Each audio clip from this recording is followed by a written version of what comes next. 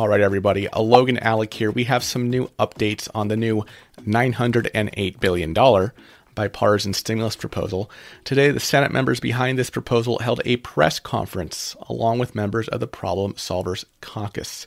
Remember, the Problem Solvers Caucus is a bipartisan group in the House, but apparently the Problem Solvers Caucus worked with these senators on this new proposal.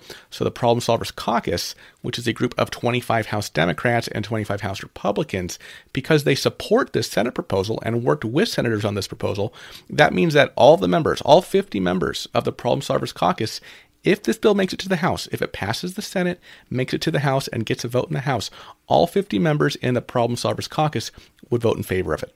And at this press conference, the members of Congress behind this proposal put up this chart right here. Joe Manchin confirmed that the unemployment is for $300 a week for 18 weeks, $10 billion a week, which includes gig workers. So basically this includes PUA as well, retroactive back to December 1st. I'm not going to read everything here line by line on this chart because you can see it all plainly here. And yes, it is confirmed that this proposal does not include stimulus checks. The total there at the bottom, $908 billion, that is consistent with my previous video from this morning where I told you what the Washington Post was reporting about this proposal. However, according to Mitt Romney at this press conference today, only $348 billion of this $908 billion is new money. Yes.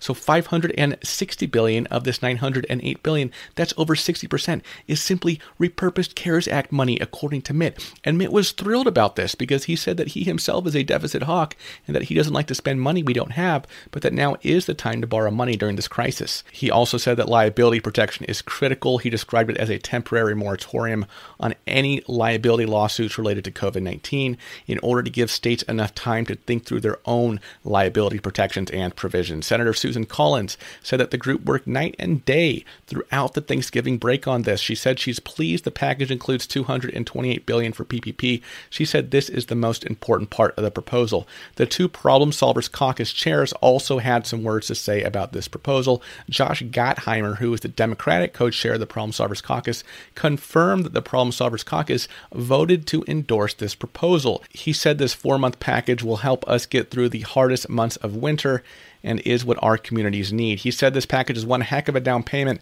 and America can't wait any longer. The Republican co-chair of the Problem Solvers Caucus, Tom Reed, said that this is a common sense proposal based on the principles of the Problem Solvers Caucus. He said it is time for this package to be delivered to the American people. Senator Mark Warner came up and said this proposal is a framework to take us from December 1st to March 31st. He said not everybody will be happy with this proposal, but he also said that it would be stupidity on steroids if Congress left for Christmas without doing an interim package as a bridge. Senator Bill Cassidy said that neither Republicans nor Democrats got everything they wanted, but both of them got much of what they wanted. He said that if Republicans care about Trump and the effort his administration has made to get something done, they should support this bill.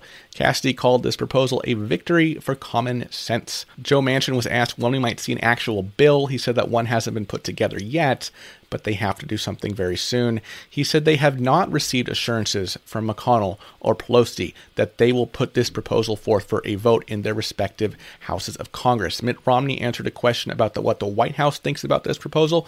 He said that while Treasury Secretary Mnuchin knows about this proposal, he hasn't said whether he agrees or disagrees with it, but Romney did say that Mnuchin has given some advice to the group in terms of figures, particularly for how much should have been allocated to the transit aspects of this proposal. But Romney says he doesn't know how the White House will react. He had similar statements about McConnell's office. Manchin said that Chuck Schumer has encouraged the group to continue to work together to come to an agreement. Gottheimer said that in the House, the Problem Solvers Caucus has been in touch with House leadership, but then he focused on rank and file members' desire for relief. Didn't even mention Pelosi there. Manchin speculated that the Biden team might be very pleased with this package, but again, no confirmations there. The question that wasn't asked is, I was frustrated at this, no one asked, where's the checks, right? Where's the checks, bro? Where's the stimulus checks? Watching this press conference, it was almost comical the way they described this bill. They presented it as some huge victory for the American people, but there's not even any stimulus checks in there. And this proposal is hardly any new money.